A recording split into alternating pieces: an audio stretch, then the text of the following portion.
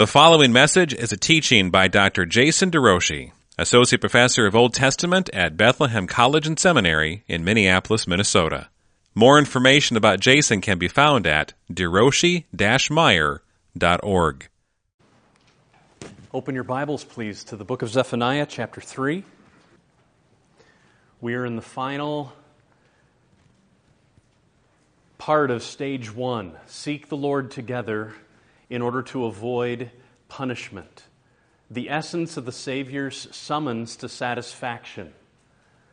In chapter 2, 5 through 15, the first reason for seeking the Lord was given. It's because of the state and fate of everyone that surrounded Judah. And now we focus in on the state and fate of Judah itself. And it begins where chapter 2, verse 5 began, with woe. Woe, there is deep grief in the prophet's heart. Prophets are seers. That was what they were originally called before they were ever called prophets. Seers are those who they were called this because they could see into the future. That's what we think about when we think about a prophet. He's a foreteller about God's purposes in the future. But he was also a seer into the present. That is, he had eyes to see what was real. In the late 90s, there was a movie called The Matrix. The Matrix was a computer-generated world. And most of the people in this world had their brains simply plugged into the computer. And they thought they were real. They thought they were seeing reality. There were a few folks who had their brains unplugged, and they knew the truth. And as those who had been awakened to the truth, they were actually able to replug themselves back into the computer, but go in with having eyes to see. So the world, to most of those who were plugged into the system, who were being controlled by an outside force, who were blind to real reality of the darkness and the depth of pain that was all around the world, to them, it was like they had rose-colored glasses and everything was fine. Everything was going normal, day in and day out. But to those who had been unplugged, who had eyes to see, they saw the absolute control that the enemy had on the world. The sway that the enemy had on the world. And their goal was to unplug as many minds as possible. To see reality for what it was. Dark, broken, controlled by an enemy force. It's an apt analogy for Zephaniah's world. A bunch of people living day in and day out, thinking all is fine. As it said back in chapter 1, verse 12, "The Lord will not do good, nor will He do ill. I can act how I will. I can be as apathetic as I want to be, as lazy as I want to be. I can engage in sin as much as I want. I can look at the things that I want to look at. I can talk the way that I want to talk. I can live my way." And God is distant. But Zephaniah could see that there was something greater. The greater reality was that God controlled everything in the west and in the east, in the south and in the north. He was sovereign over all things. Judah sat in the center of the world. And the divine judge was encroaching.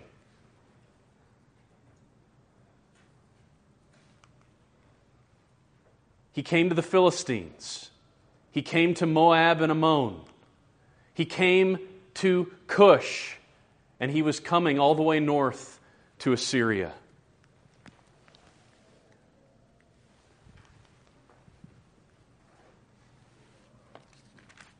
He was near, not far. This God who was bringing judgment all around was right in the midst of Judah. Look with me at chapter 3, verses 1 through 7. Deep grief in the heart of the prophet. Woe, woe to her who is rebellious and defiled. Who is this? The oppressing city. She listens to no voice. She accepts no correction. She does not trust in the Lord. She does not draw near to her God. Her officials within her are roaring lions, her judges evening wolves that leave nothing till the morning. Her prophets are fickle, treacherous men. Her priests profane what is holy. They do violence to the law. The oppressors are within her. Verse 3. But the other one who is within her is the Lord. The Lord is within her, and He is righteous. Passionate to preserve and display right order in His world, wherein He will be shown supreme, magnified for who He is. God is not small, nor is He distant. He's not like a tiny piece of sand that you might take up to a microscope in order to see its beauty. No, He is like a distant moon that when you put the telescope on Him, all of a sudden He is shown more glorious than we could see with our eye, but He is much bigger than any moon in the world, much more vast than any other power in the air. And the call is to magnify His righteousness. That is to get in line with Him, being as passionate as He is to preserve and display right order wherein He is in charge. Wherein we value His image in others and don't seek to push it down or push it aside.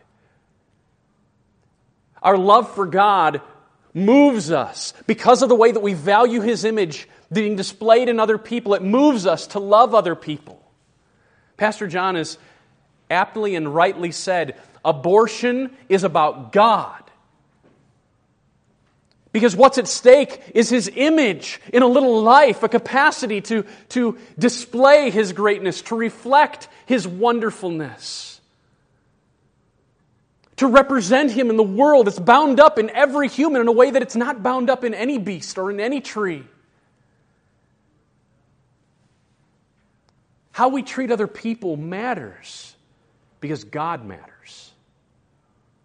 And there is not one person in the world without value because there is not one person in the world who does not display God. And how you treat other people, how you respond to your spouse, how you treat your kids, how you respect your boss, all of it matters because God is over all. How much do we value our God? We can't say, I value you with one breath and then treat someone like they are worthless. Notice verse 1, woe to her who is rebellious and defiled, oppressing, the oppressing city.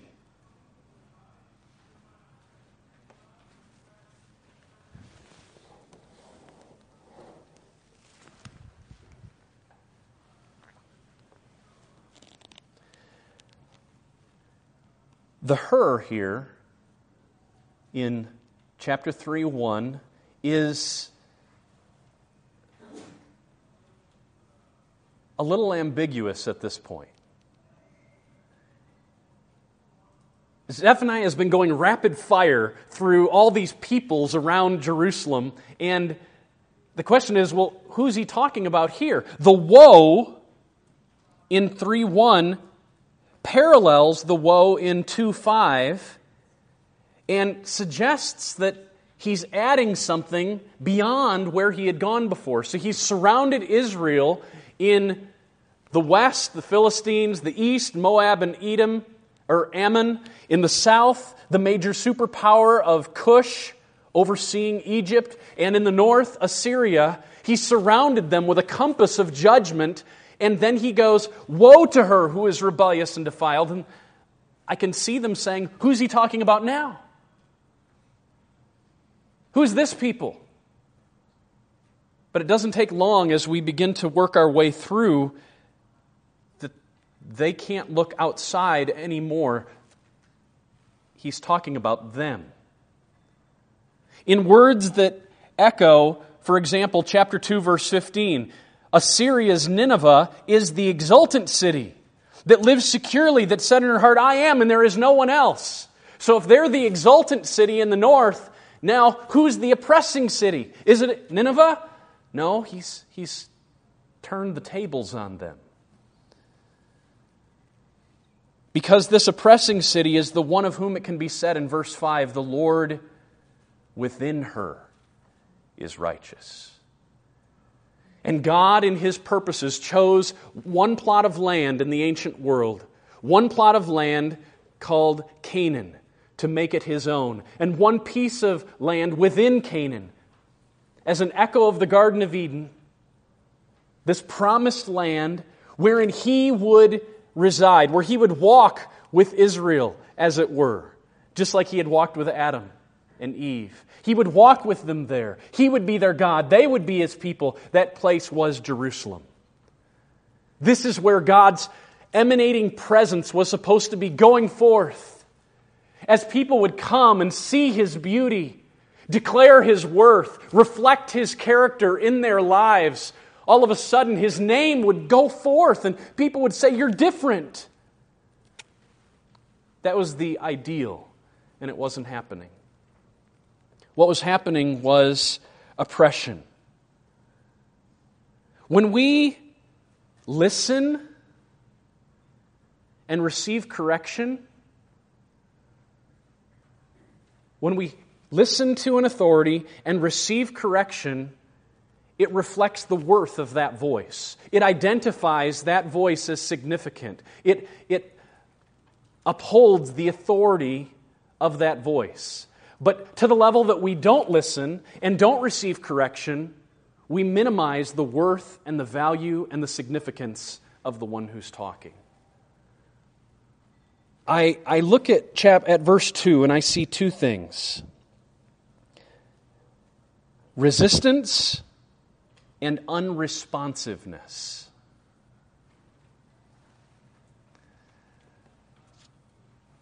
Where do we see that show up in our own homes? How do you see it in your kids? We don't have to think about ourselves. Let's just think about our kids. Where do you see those from whom the worth and value and authority of God is supposed to be being displayed in their lives? Instead, what we get is she listens to no voice, she accepts no correction, she does not trust in the Lord, she does not draw near to her God. Let's look at the resistant part first. She listens to no voice, she accepts no correction.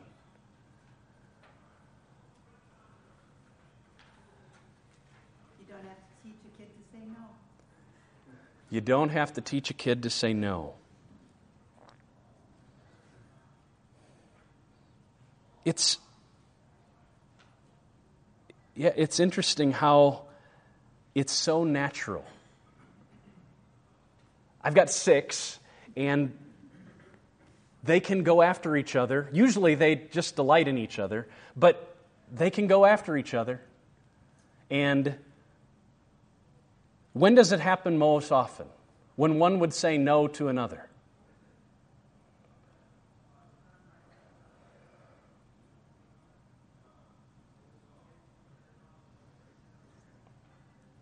Is it when that person is enjoying their own toy?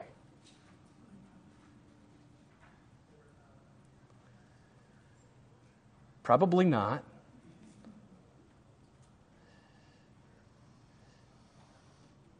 There's more going on here, I think. In light of where verses 3 and 4 go, and in light of verse 1,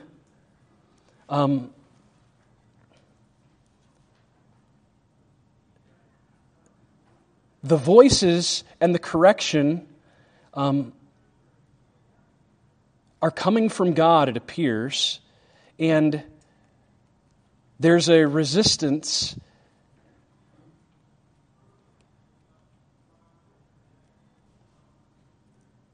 a failure to hunger, a failure to thirst for what is right.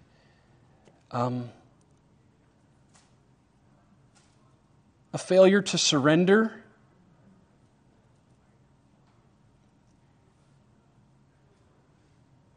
This drawing near verb is used throughout the Old Testament in sacrificial contexts. And back in chapter 1, verse 7, we saw that the day of the Lord is being portrayed as a sacrifice, and everyone is part of that sacrifice.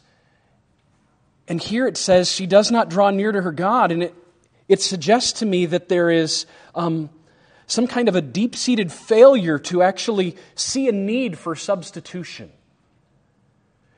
The drawing near in the Old Testament is a drawing near that's done through blood, through a beast standing in my stead, and they're not interested in that. Have you ever had a resistant child to correction?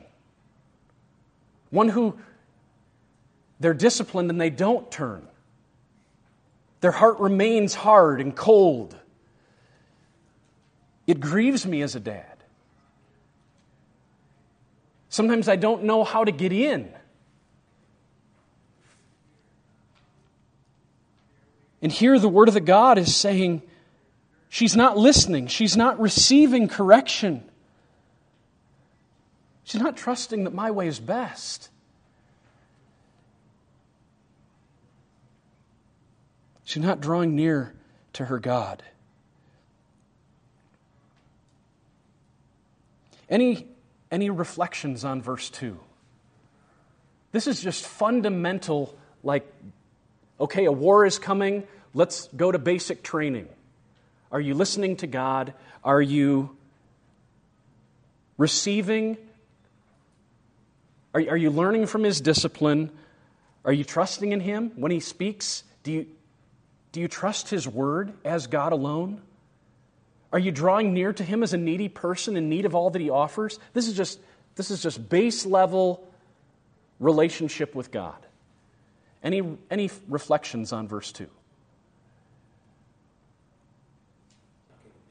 One of the areas of oppression that happens when you're in a place of power, one of the ways that oppression can show its face is by coveting things that other people have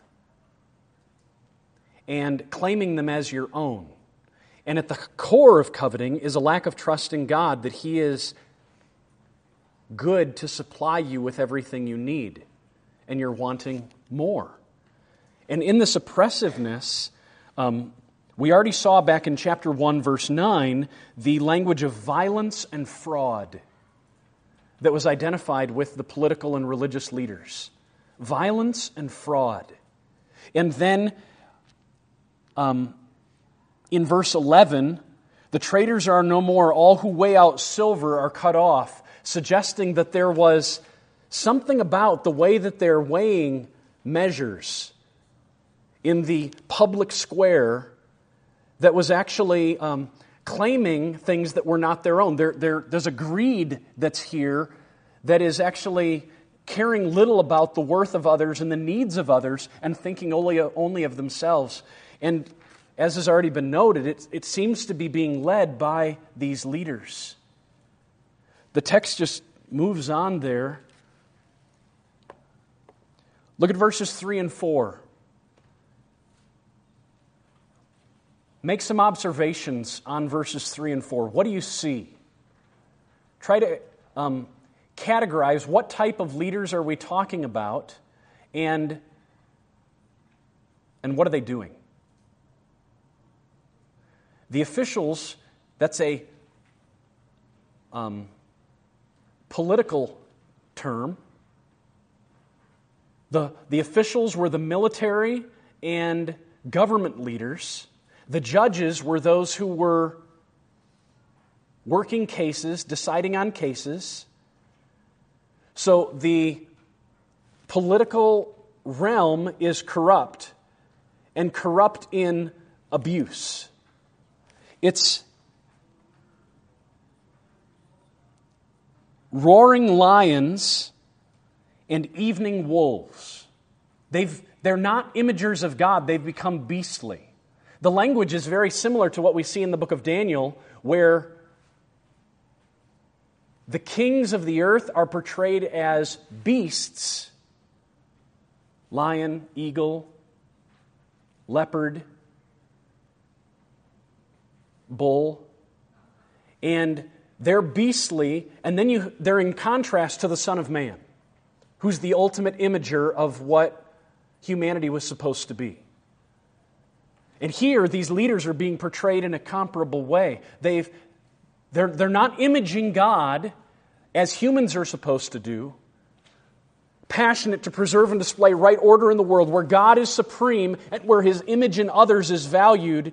They are oppressive, hungry to devour whoever they can. That's the officials. And then the judges, evening wolves that leave nothing till the morning. They're working in the dark, and they're trying to clean up so that there's not even any sign of their violence.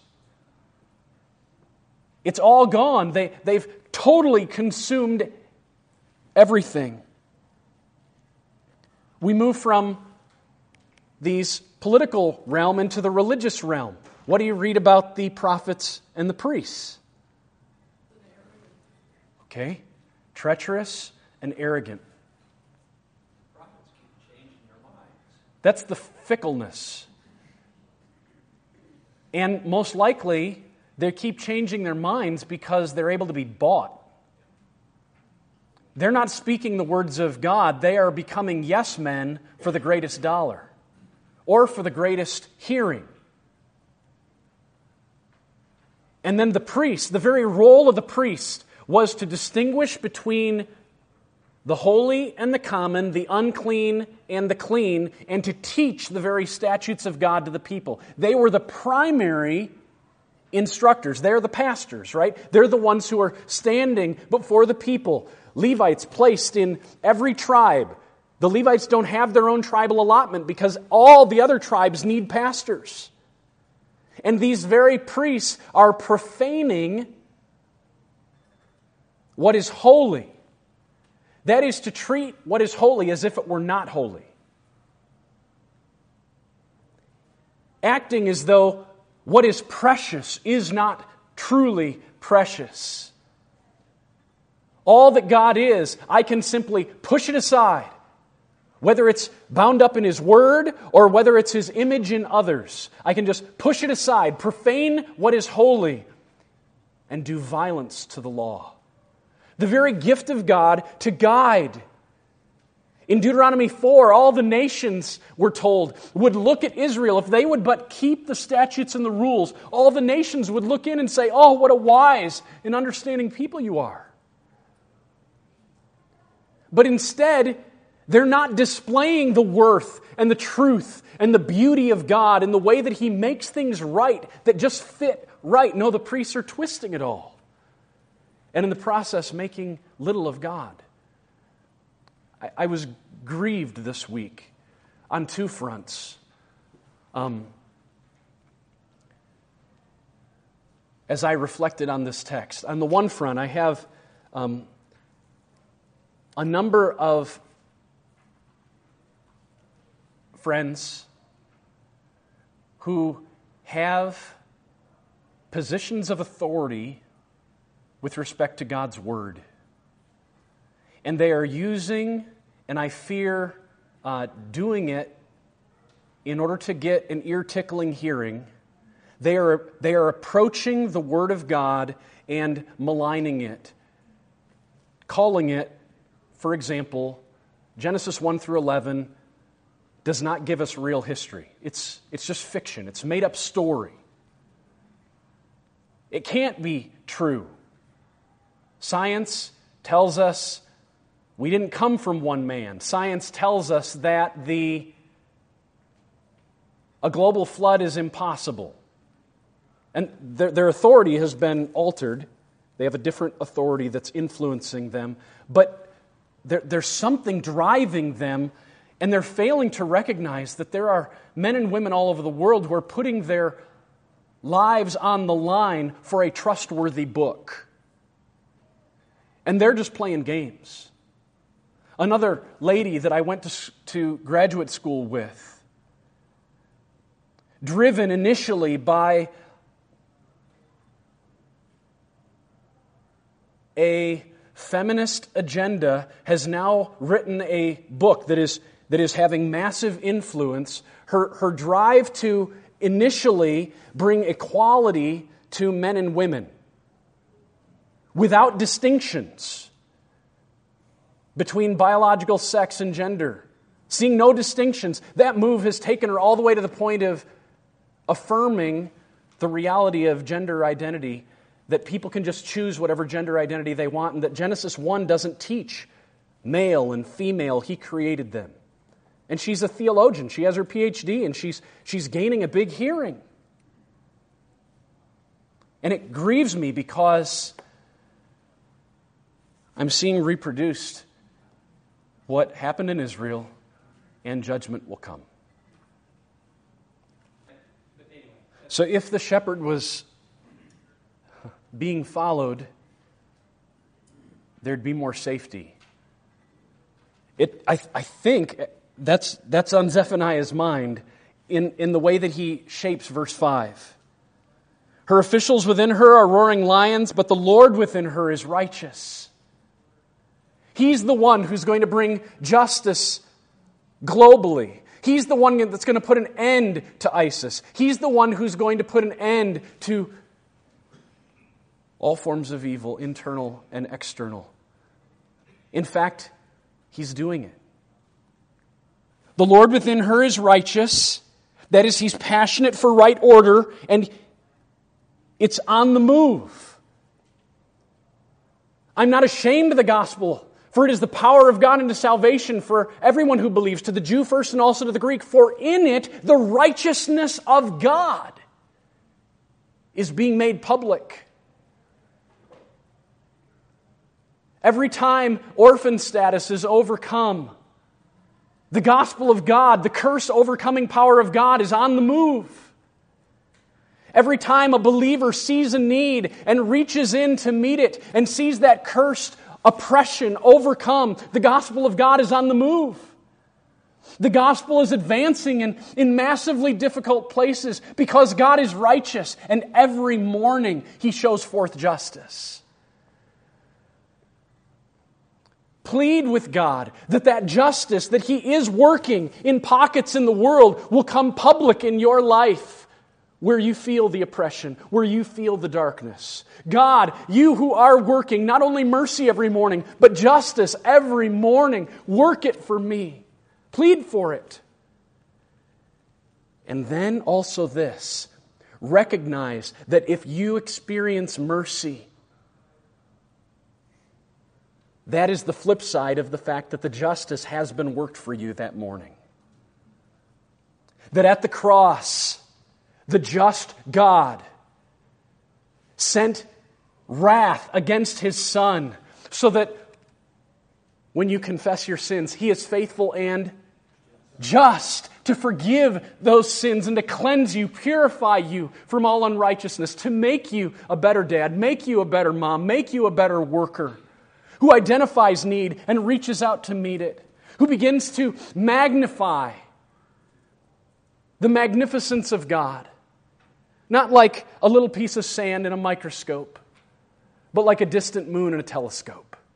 You begin to make big for the world the one who is massive, in the way that you love and value His image, even in people that are hard to love.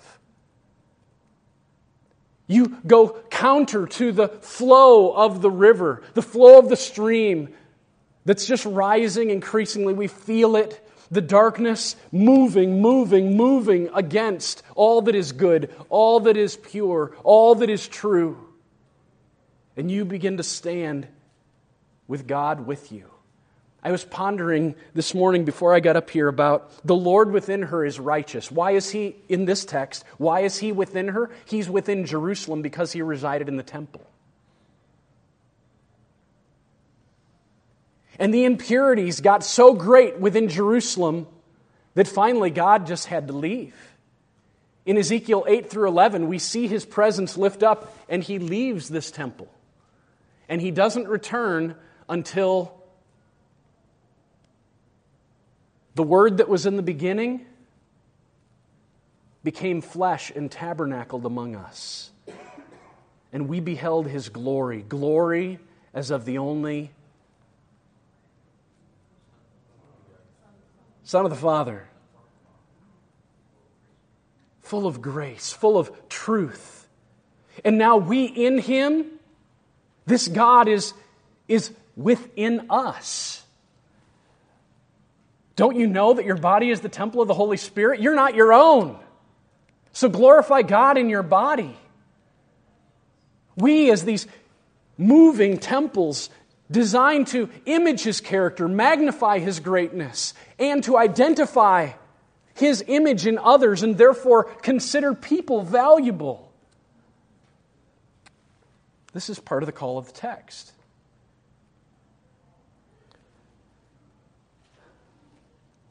The Lord within her is righteous. He does no injustice. Every morning He shows forth His justice. With every sunrise, remember, the day has dawned.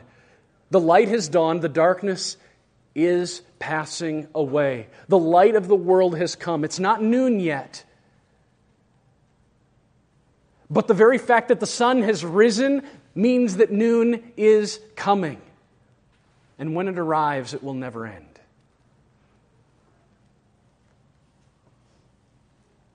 So there's a contrast here between the Lord who's within her and the unjust one who knows no shame. The oppressor versus God. And God will clean house and wipe away all oppression in due time. He's already started, says Zephaniah in verse 6. I've cut off nations, their battlements are in ruins. I have laid waste their streets so that no one walks in them. Their cities have been made desolate, without a man, without an inhabitant. I said, surely you will fear me. You will accept correction. Then your dwelling would not be cut off according to all that I have appointed against you.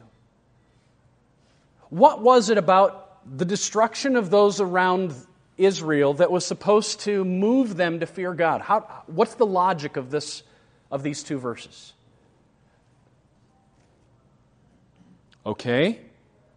So there's a history of God overcoming their enemies. What else? It's very easy to get caught up in our own present-day giants that we get so caught up at the darkness that's looming in front of us. ISIS, for example. And all we have to do is just step back and say, okay, this isn't the first giant to hit the earth. Let's just overview the last 100 years and consider the massive giants that God has put down. Mao's destruction in China was much greater even than Hitler's, and God brought it to an end. Every major force God has brought down, and He will bring this down too. No, this appears to be, He's declaring that this is what has already happened. He's surrounded by injustice and it's flourishing. But just turn back with me to verse 15 of chapter 2. It's very clear when we look at verse 13, the destruction of Nineveh is future. It hasn't come yet. We're roughly around 622, and Nineveh doesn't fall till 612. He will stretch out His hand against the north, and He will make Nineveh a desolation. But when you get down to verse 15, what a desolation she has become. a lair for wild beasts. The verb actually changes there. It happens 3 times in this book. The other time was in verse 11. The Lord will be awesome against them. That, I wish the ESV would have just, I understand where they were going, but it actually switches the verb form to a past tense. The Lord has been awesome against them. He has famished all the gods of the earth. That's what it actually says. And yet it hasn't happened. And so what I'm seeing him declare is the absolute certainty of that future destruction.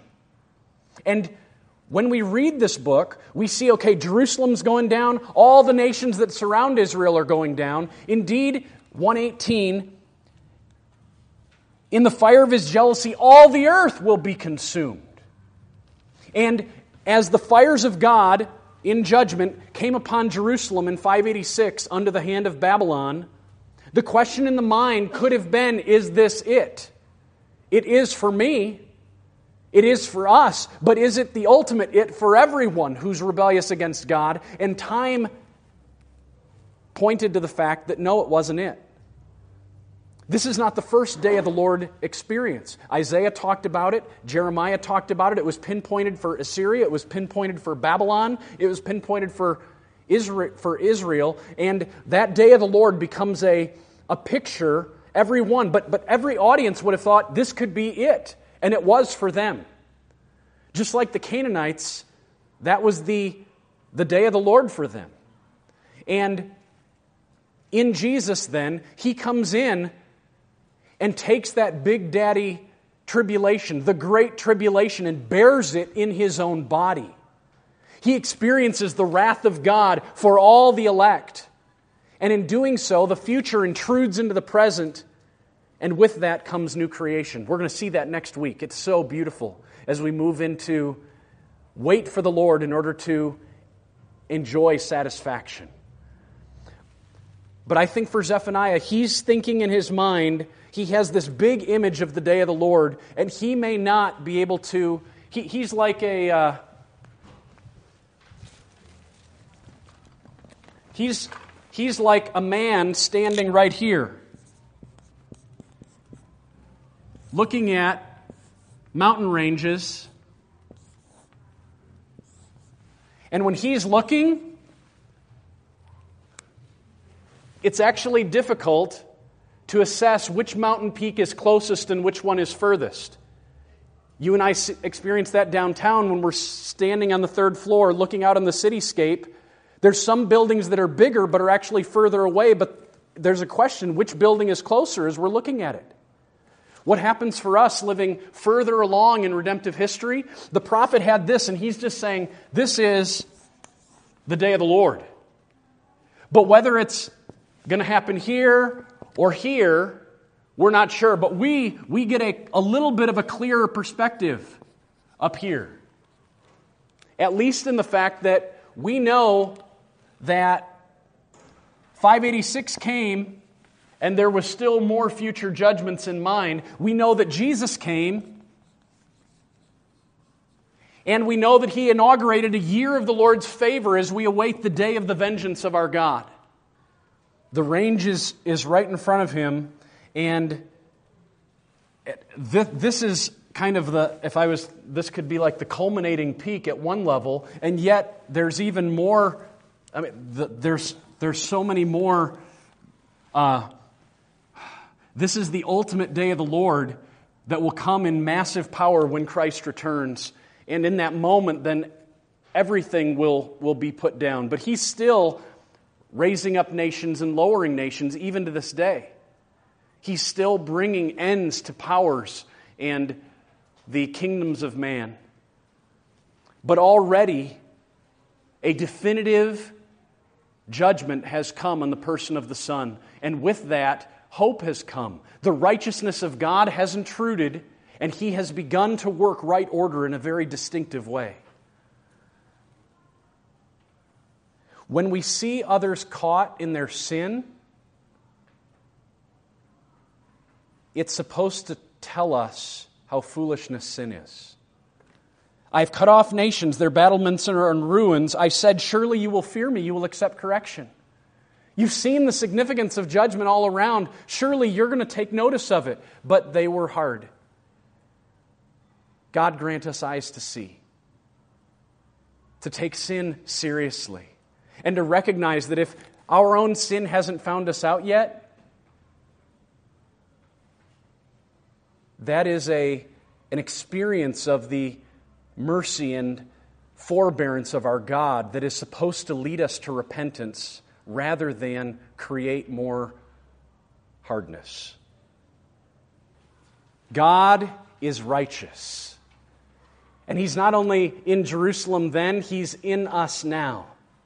And the call is for us to magnify, like a telescope does a distant moon, to take that which is absolutely great, but the world can't see God for all that He is, but He wants to put Himself on display in us.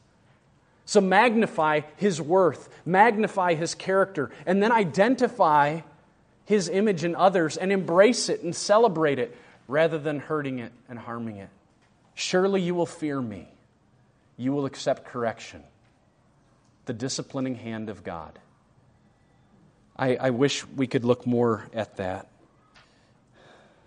We can learn from discipline or we can not learn from it. And the call is to be those who learn from it. Let's pray. Father God, you take sin seriously. And amazingly, before the judgment was brought on Judah, you reminded them that you took sin seriously. And you're reminding us now. Help us grieve over sin. Help us truly want to seek righteousness first. That we might magnify you, making much of you. Help us do what's right with you guiding our lives. And then, Lord, help us value your image in others. Help us as dads and husbands. Help us as moms and wives. As women of friends. As men with friends. Help us in our interactions to put you on display the way that we're supposed to show that you're our King and that we're not living for ourselves. Help us, Lord, I pray. In Christ, amen. Thank you for listening to this message from the ministry of Dr. Jason DeRouchie, Associate Professor of Old Testament at Bethlehem College and Seminary in Minneapolis, Minnesota. Feel free to make copies of this message to give to others, but please do not charge for these copies or alter their content in any way without written permission from Jason DeRouchie. For more information on Bethlehem College and Seminary, we invite you to visit online at bcsmn.org.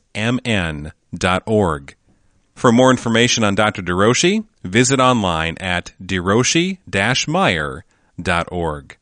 Proclaiming the kingdom and treasuring a God who rules, saves, and satisfies through covenant for His glory in Christ.